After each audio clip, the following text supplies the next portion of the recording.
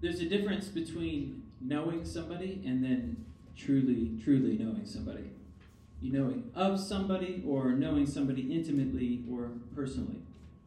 So we just prayed for President Biden. I could say that I know Joe Biden because I know of him. I know some facts about him. I know some of the policy decisions that he would execute in his office as the president. I've seen him speak. I've watched some of the decisions that he's made, but I've never met him. I don't know him personally. I don't have an intimate relationship with him, as it were, with somebody that I would be a close friend with in my life. I have a couple of friends as well who are well known in a common subculture in which we often live, of Reformed evangelicalism, of the Christianity that we see in our country and in our culture that we often live in. And it makes me smile when I will meet somebody who knows somebody that I know that has written some things. They may be known in our little circle of the world, and they'll name drop them, but then pronounce their name wrong, or something like that. I wonder if you've ever had a friend like that you've met somebody and they claim to know somebody that you know, but they can't even pronounce their name correctly. Well, this morning we're considering the truth that Jesus makes himself known in such a way that we can know him, not merely know of him, that we can actually know him. We can hear from him for ourselves, and not in an impersonal, detached type of way, but in an intimate way as he truly is. And we'll be considering this from John chapter 4 this morning. So if you have your Bible open, go ahead and open to John chapter 4. I think we've put the text in the bulletin as well. You can follow there if you would like. But John chapter 4, verse 31 is where we'll begin this morning in camping out. We're thinking about hearing Christ for ourselves. Hearing Christ for yourself, myself, personally. As you turn to the text, here's a little bit of context. Jesus has talked with the Samaritan woman at Jacob's well. He taught her that her spiritual thirst is a greater need than her physical thirst. And he alone can give her the water after which she truly thirsts after, which is a living water, which is, that we thought about last week, the Holy Spirit. He loves her enough to expose her sins. He loves her enough to tell her the kind of worship that God accepts, even though it's not the type of worship that she has pursued in Samaria. And after all of this, the Apostle John describes that she leaves her water jar and tells all the people in her community to come and see a man who told her everything that she ever did, and then asks the question, can this be the Christ? Can this be the anointed one? Can this be the Messiah? There is a knowledge even among the Samaritans that have mixed their worship together with the worship of idols, that there still is a knowledge of a need for a Christ. And the people started to come to him. Now look at verse 31. This is where we're starting in John chapter 4, verse 31. Meanwhile, the disciples were urging him, saying, Rabbi, eat. But he said to them, I have no food to eat, food to eat that you do not know about. So the disciples said to one another, has anyone brought him something to eat? Jesus said to them, my food is to do the will of him who sent me and to accomplish his work. Do you not say there are yet 4 months and then comes the harvest? Look, I tell you, lift up your eyes and see that the fields are white for harvest. Already the one who reaps is receiving wages and gathering fruit for eternal life, so that the sower and the reaper may rejoice together. For here the saying holds true, one sows and another reaps. I sent you to reap that for which you did not labor. Others have labored, and you have entered into their labor. Many Samaritans from the town believed in him because of the woman's testimony. He told me all that I ever did. So when the Samaritans came to him, they asked him to stay with them, and they stayed there 2 days. And he stayed there 2 days. And many more believed because of his word. They said to the woman, it is no longer because of what you said that we believe, for we have heard for ourselves, and we know that this is indeed the Savior of the world. After the 2 days, he departed for Galilee, for Jesus himself had testified that a prophet has no honor in his hometown. So when he came to Galilee, the Galileans welcomed him, having seen all that he had done in Jerusalem at the feast, for they too had gone to the feast. Friends, this is God's holy, inerrant, authoritative, infallible, necessary, sufficient, good, just, and satisfying word. I pray that the Lord would write its eternal truth upon each of our hearts. The big idea of the text here is Jesus, hear him. Hear him for yourself and know that he is Savior. I have 3 points to make from this. First, in verses 31 to 38, disciples are sowers and reapers. Disciples are sowers and reapers. Number 2, hear from Jesus yourself. Don't just take what other people say about him. Go to him yourself and hear from him in his word. And then number 3, believe that Jesus Christ is the Savior of the world.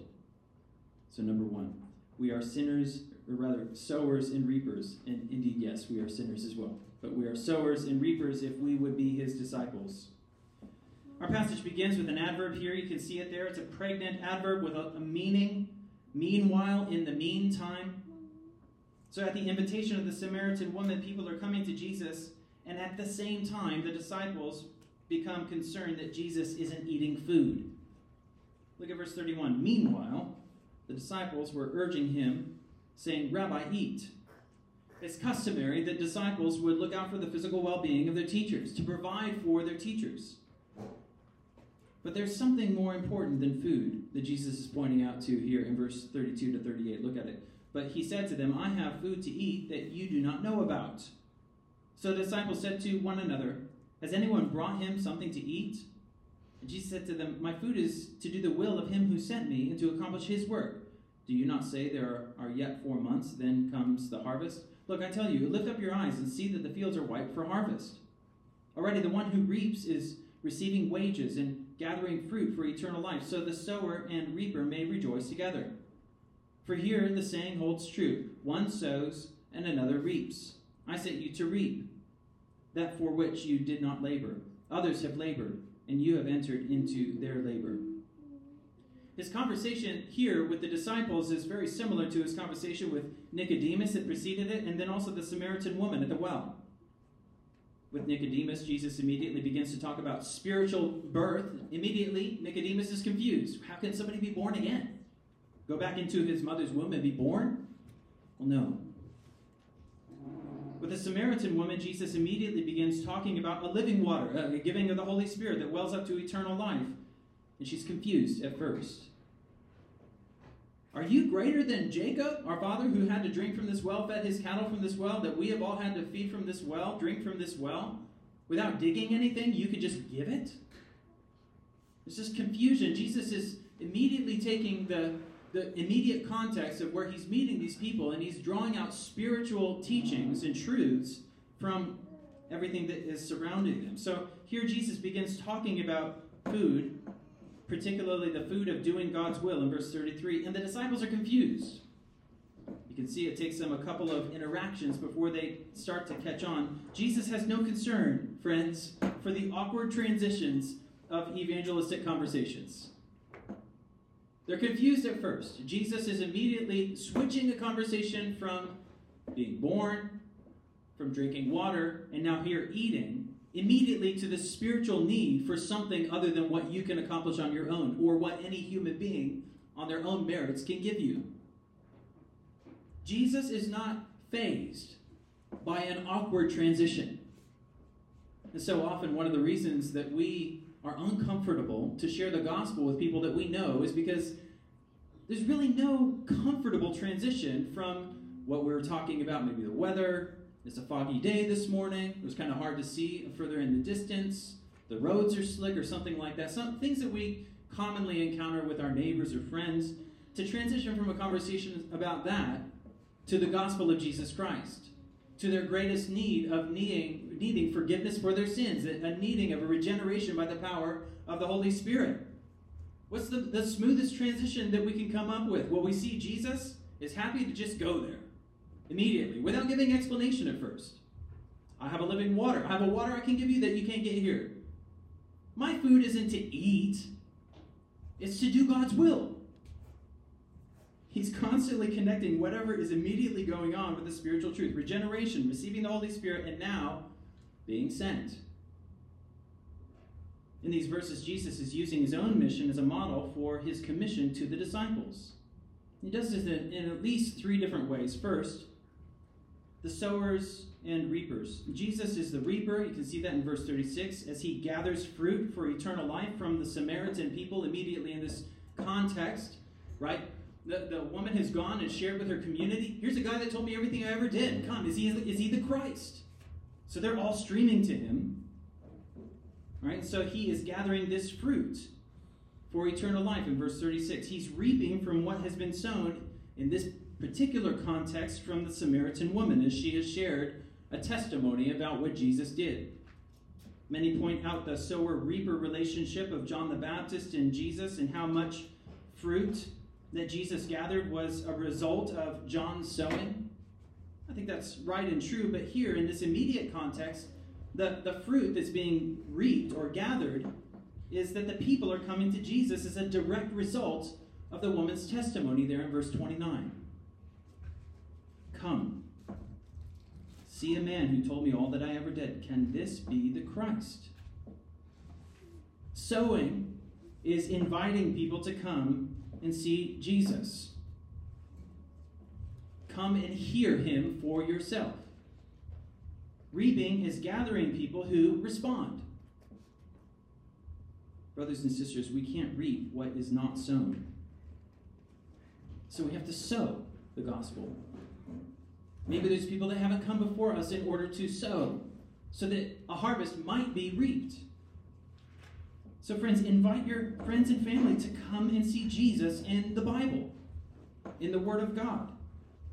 I remember when I was first out of college, I was working downtown at Principal, trying to share the gospel with my coworkers there. And I remember I'd get so sidetracked on a whole bunch of different side apologetic issues, which are useful and good to pursue. Creationism, whether or not God is able to work miracles in the natural world. We'd have conversations that span so many different things. And after a while, I realized in these conversations I was having with people, we weren't talking about Jesus. We were talking about a whole bunch of important things that God's Word touches on, but they were secondary to the person of Jesus Christ. Me inviting them to behold and hear Jesus as he is for themselves in the Word of God. Friends, sow the invitation as far and wide as you possibly can. This is one of the reasons why we exist together as a church, not only to reap what other people have sown, but to sow by preaching the gospel that Jesus knows all of our sin. He knows everything that I ever did. He knows everything that you ever did, and he is able to die in the place of me and you as sinners to save us from God's wrath for all of it. So that's the first aspect of how Jesus is reaping what is sown here applies to us. Second, the food. Consider the food. Verse 34, my food is to do the will of him who sent me and to accomplish his work. You think of Old Testament passages, taste and see that the Lord is good. As the deer pants for the water, so my soul thirsts or longs after the Lord. Or even Moses, where he says that we do not live by bread alone, but by every word that comes from God's mouth. Jesus quotes that as well in the face of the attacks of the evil one. Or even in Jeremiah chapter 15, where he describes, I ate God's word. And thinking about God's word, of his revelation of himself, that is what satisfies us. Here, Jesus, again, his food is to do the will of him who sent me and to accomplish his work. This is more important than food. What Jesus is talking about here is more important than our church meal here in just a little bit after the member meeting this morning. Here, it's the harvest of people to eternal life. In verse 36, the fruit is for eternal life. By asking Jesus to eat, they are asking him to slow down on that. But in their concern for his sustenance, they're missing the bigger picture. It's harvest time. That seems to be the point of verse 35. Guys, you see that there's 4 months and then comes the harvest. Look, now is the harvest. The Samaritans are streaming to me for eternal life. This is the harvest. It's like they're asking a farmer to jump out of the combine when he's in the middle of the row. That's what the disciples are asking Jesus to do here by stopping to eat. No, I can't stop now. We'll eat later after this gathering is done. We have to finish the row first. Rabbi, eat here means stop the work you're doing and eat. This is similar to what Jesus says in Matthew chapter 9, verses 37 to 38. The harvest is plentiful, but the laborers are few. Therefore, pray earnestly to the Lord of the harvest to send out laborers into his harvest. Now, friends, what are the ways that temporal concerns of this world get in the way of eternal concerns? In this, I think that Jesus here in this passage is a good model for us to keep the main things the main things. Eternal life, the salvation, the preaching of the gospel, gathering and reaping souls up to eternal life is the main concern here. It's not the temporal need, but the eternal need that should be the main thing. Friends, are we willing to make sacrifices for the will of God, the food that Jesus is eating here, to save sinners? Or are we so self-focused on temporal things like physical food that we're unwilling to make any sacrifices to sow the gospel and reap souls? Do we prioritize souls over food? Is the gospel more important to us than temporal things that will pass away? Is the eternal life of those that we know and love worth more than me time? Number 3, another way that Jesus' actions here is a good model for us. Notice the joy in verse 36. Already the one who reaps is receiving wages and gathering fruit for eternal life, so that the sower and reaper may rejoice together. This is the joy that we labor for, whether sowing or reaping, the salvation of souls, seeing sinners saved from hell. This is our food, and when we feast, we rejoice. So friends, share the gospel, gather people. Share the gospel, gather people. This is the food, the will of God. This is what we rejoice in. Whether or not we reaped, or whether or not we sowed, we reap. And whether or not we reap, we sow. Longing for the day, we may not see it here and now in this world, but we long for the day when we will be together with the sowers and the reapers, praising God and rejoicing for the souls that were saved by the power of the gospel alone, through the regenerating power of the Holy Spirit. This is Jesus' food, friends, and this is ours. So friends, share the gospel. So, reap people, souls, gather people. Again, this is what we live for. This is the will of God the Father, the mission of Jesus Christ. This is the commission of Christ's disciples in the church. Yes, we have work. Yes, we live in physical bodies. We have to eat. We have friends and family that we need to care for in this world. Yes. I'm not saying starve in the next 3 days and die because you didn't eat food. That's not the point. But all of this is secondary. We have to acknowledge this and get the horse before the cart, as it were, in the way that we think about these things. The secondary thing is the temporal stuff.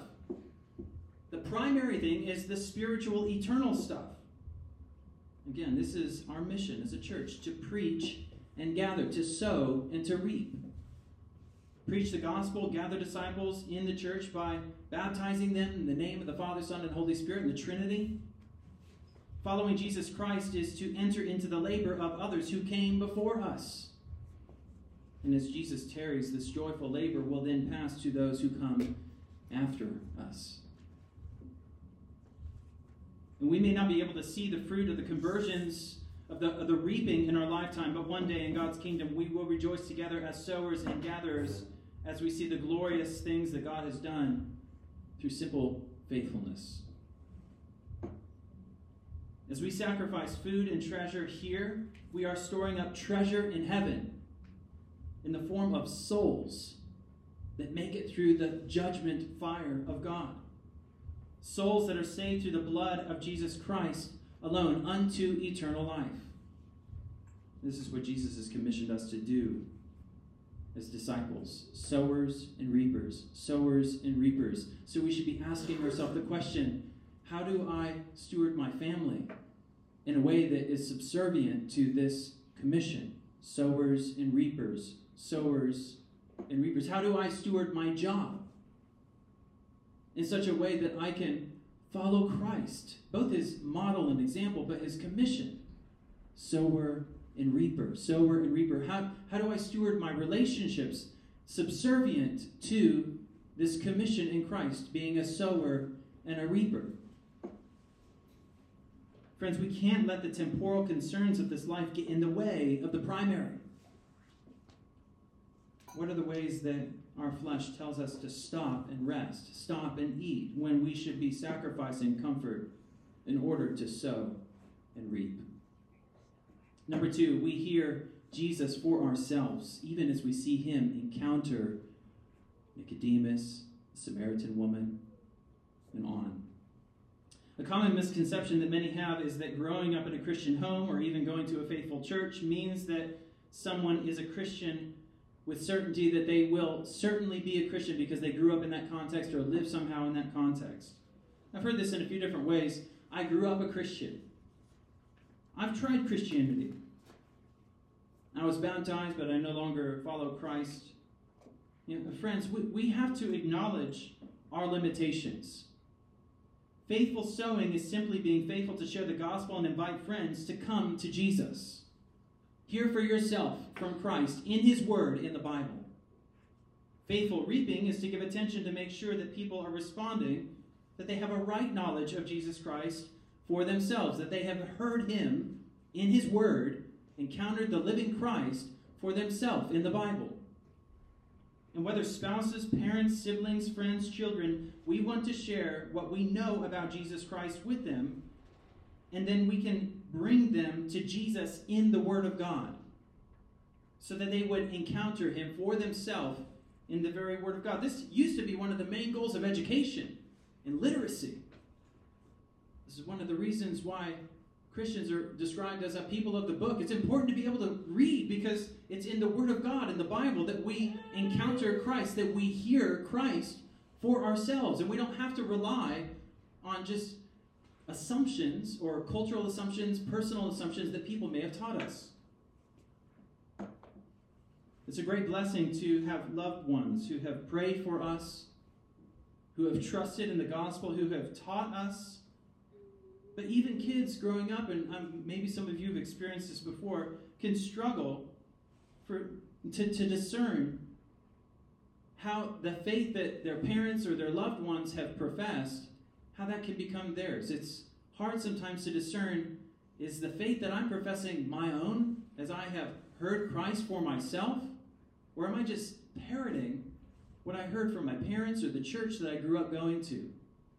It can be somewhat of an existential crisis for many growing up in churches and in Christian homes.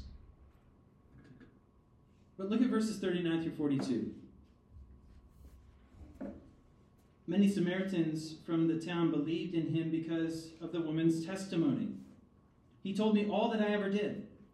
So when the Samaritans came to him, they asked him to stay with them, and he stayed there 2 days. And many more believed because of his word. They said to the woman, "It is no longer because of what you said that we believe, for we have heard for ourselves, and we know that this is indeed the Savior of the world." Many believed because of the woman's testimony. A faith in Christ built on the right and true testimony of others. It's not a second-class faith as long as the testimony is right and true. In many ways, that's what we have in the Bible, the testimony of others. But the New Testament, particularly the gospel accounts, give us the ability to encounter Jesus for ourselves. But then we see as well, in the writing of the apostles, that they made claims that the stuff that they were teaching was the very commands of Jesus Christ.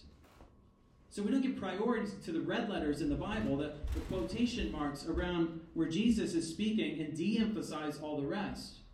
No, we understand that as we read through the New Testament, both as we see Jesus Christ revealing himself in the gospel accounts, but then also in the application of what Jesus had taught through the apostles and the rest of the New Testament, we are encountering the Lord Jesus Christ, the very Word of God. We read in 2 Peter chapter 1 that the testimony that we have in Scripture is a more sure word than even if we had witnessed Jesus Christ himself in the transfiguration. We've already seen this in how Jesus talked with the first disciples, in the way that he talked with his mother at Cana, how he cleansed the temple, how he talked with Nicodemus, how he encountered John the Baptist's disciples, and now the Samaritan woman, and now the Samaritans that are coming to him. As we read how Jesus talked with them, as we see the apostles teaching the commands of Christ throughout the rest of the New Testament, we begin to see Jesus and hear him talking to us, hear him for ourselves as we read through the New Testament. So that eventually, when Jesus says to Peter, "Who do people say that the Son of Man is?" we hear Jesus talking to us. And then Jesus follows that up with, "But who do you say that I am?" Have we heard from Jesus Christ himself in the Word of God, in the revelation of the New Covenant in the New Testament?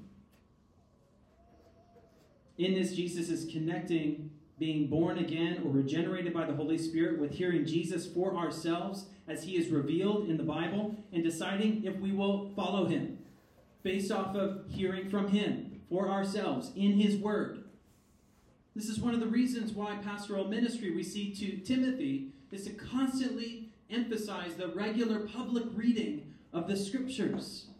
This is why he is commissioned to be regularly expositing or preaching, rightly dividing the word of truth. Friends, don't be satisfied by simply hearing the testimony of others, but observe and hear from Christ himself in his Word. This is one of the things that we aim to do together as a church in what we call expositional preaching, or what our Australian friends call explicatory preaching. Preaching is our corporate pursuit to hear Jesus Christ for ourselves together. Right? First, God made us as relational people, so we grow in hearing Jesus when we listen together with other people as we read the Bible. Also, the passages that we read together, we'll see often how our sin is exposed in ways that we would avoid how God's Word would confront us in our sins. We need that. But second, we have to be honest that we don't hear Jesus very well, often individually. Either we don't prioritize prayer, communing with the one true and living God through the sacrifice of Jesus Christ and the giving of the Holy Spirit. We often don't prioritize reading the Bible very well. We too often don't prioritize worshiping Christ in private when nobody's looking. Or in our sin, we twist the Scriptures and we rob Jesus Christ of his authority. One way that we hear Jesus for ourselves well is through gathering with God's people around the regular preaching of God's Word together as a church. This is the purpose that we read in Ephesians chapter 4 for elders and teachers in the life of a church to seek to edify or build up the church. As the Apostle Paul writes in Ephesians 4, "Until we all maintain the unity of the faith and of the knowledge of the Son of God, to mature manhood, to the measure of the stature of the fullness of Christ, so that we may no longer be children, tossed to and fro by the waves and carried about by every wind of doctrine, by human cunning, by craftiness in deceitful schemes."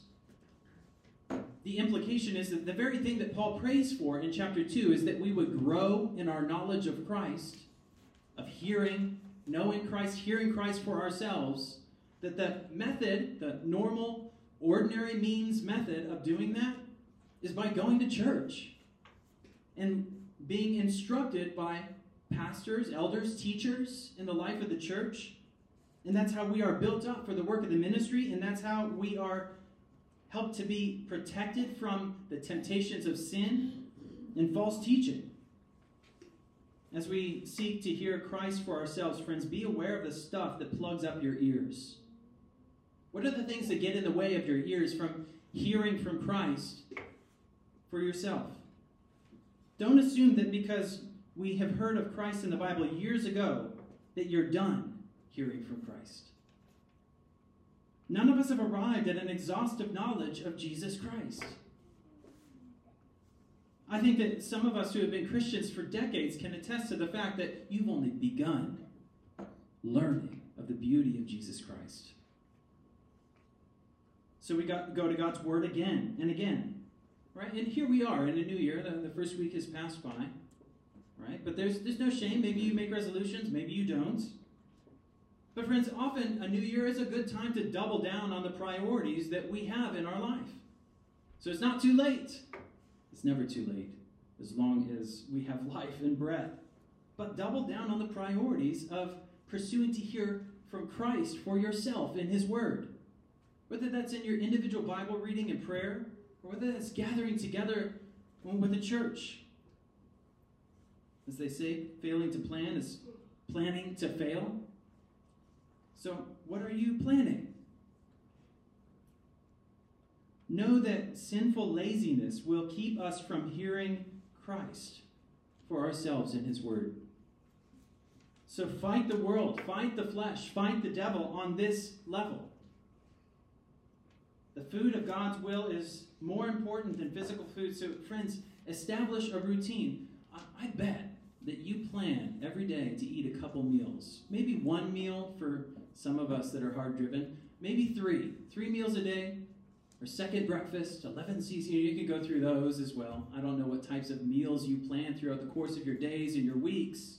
My friends, do you plan your meals in the Word? Do you plan feasting upon the beauty of Christ? Maybe not even in the Word, but in the middle of the day. Doubling down on remembering why you have life. Being thankful for the blood of Jesus Christ. And using all of my efforts for the glory of God and not for my benefit. Make a plan, or plan to fail. And even as we hunger for food, so hunger for Christ. As you read the Word, beg of God to grow you in hearing from Christ for yourself. Do this in a couple of ways. First, don't let personal or cultural assumptions stop up your ears. As you read the Bible, listen to who Jesus reveals Himself to be in the Word, plainly.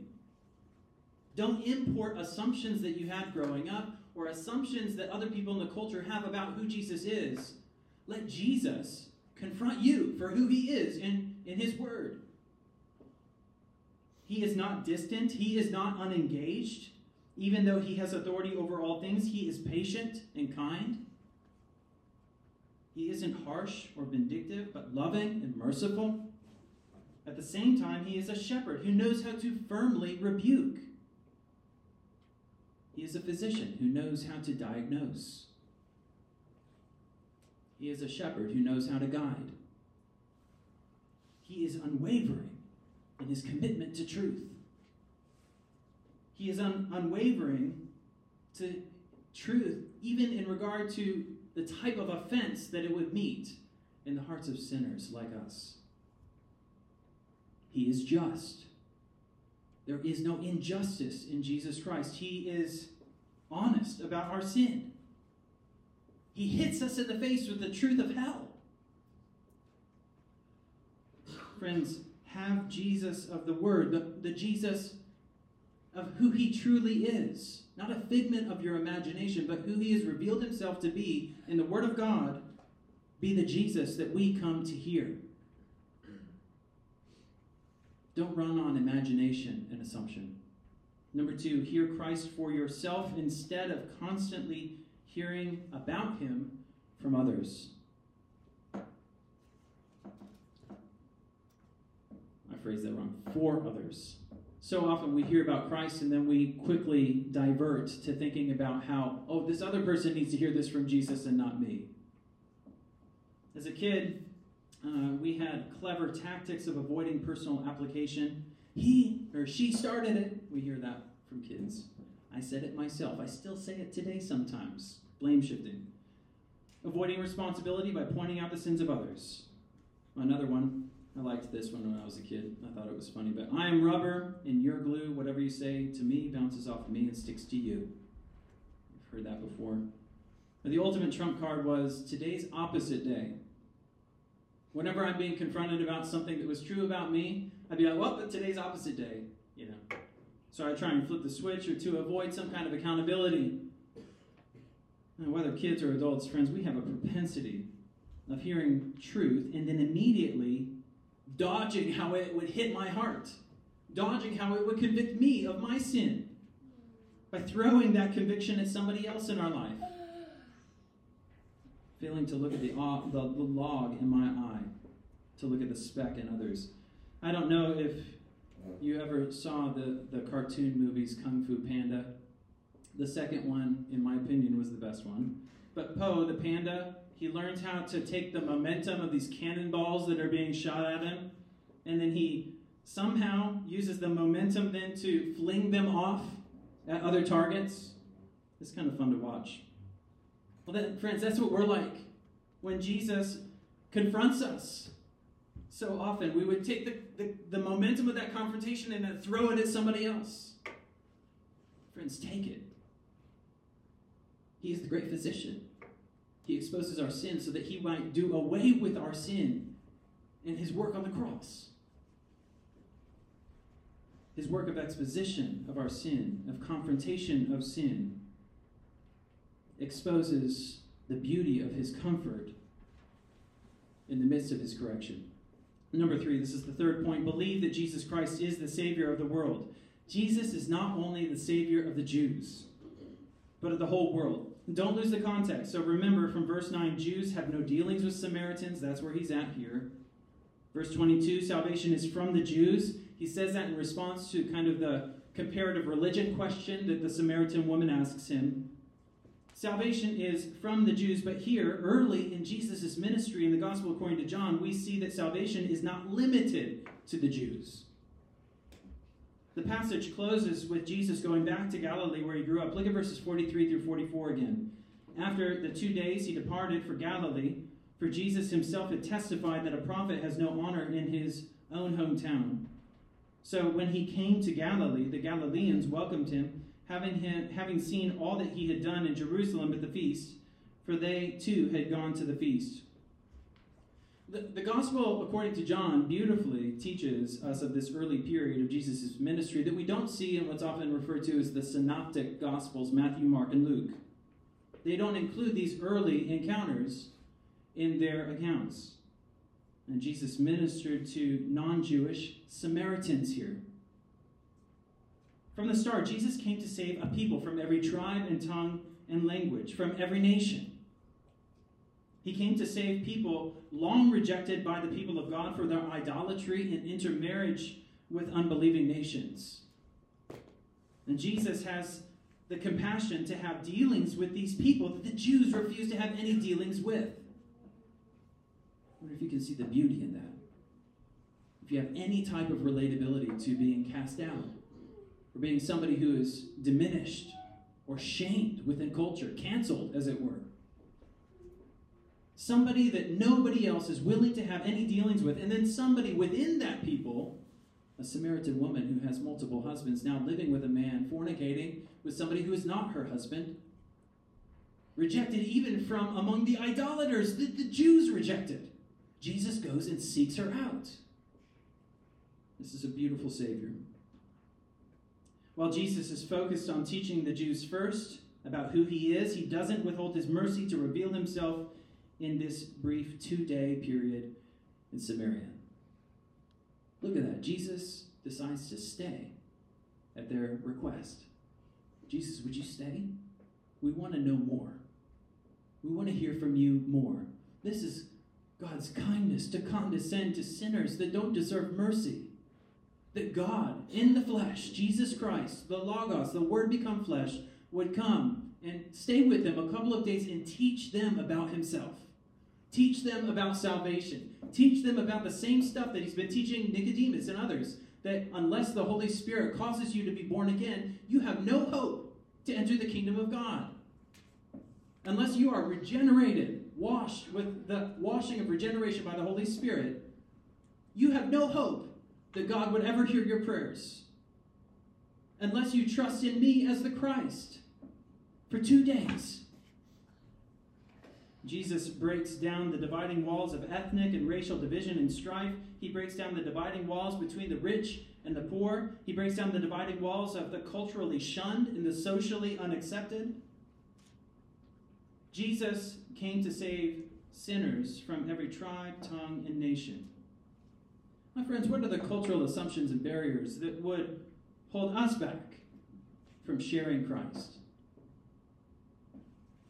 There is no human barrier that we can put up that Jesus cannot tear down. Jesus is the only way that sinners can be saved from the eternal conscious torment that we deserve for our sin against the one true and living holy God. God's judgment is truly coming, and Jesus is the only hope for any of us.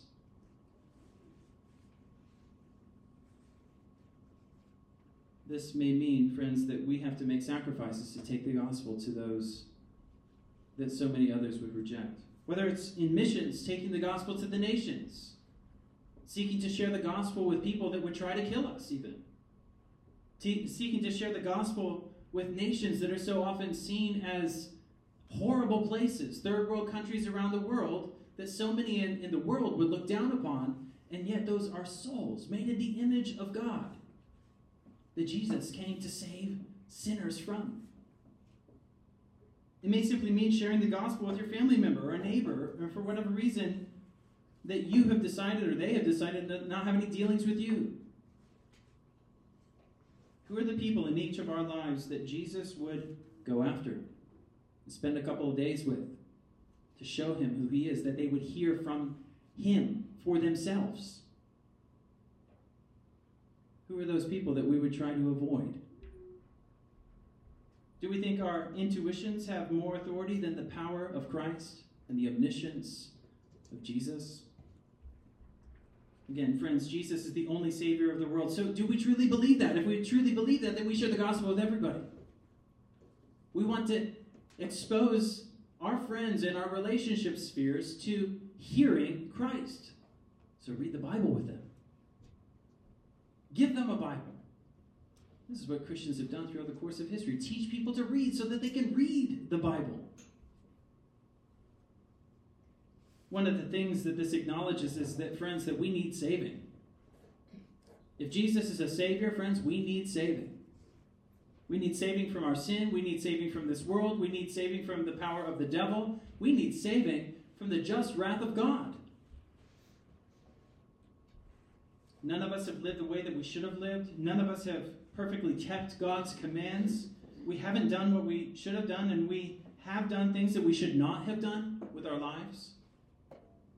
God's judgment, friends, is coming, and none of us know the day that we will die or the day that Jesus comes again, that we will have to give an account for our thoughts, our words, the intentions of our hearts, our actions.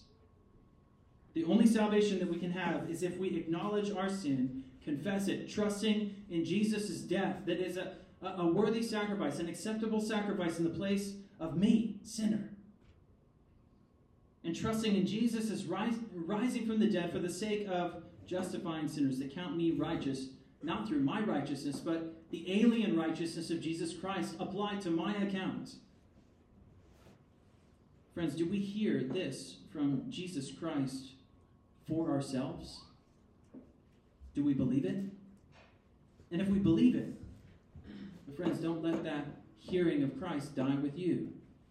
Expose the people that you know and love to hear Christ, that they might have the only Savior who would be their advocate on their behalf. A biblical personal relationship with Jesus Christ is public, because in our personal knowledge of Christ, we know that the people that we love will perish in God's eternal wrath and hell if they don't come to this knowledge as well. Friends, so keep it secret. If you're here this morning and you're not trusting in the gospel of Jesus Christ, talk with me, talk with a person you came with or a member of the church after the service about how you can hear from Jesus Christ for yourself.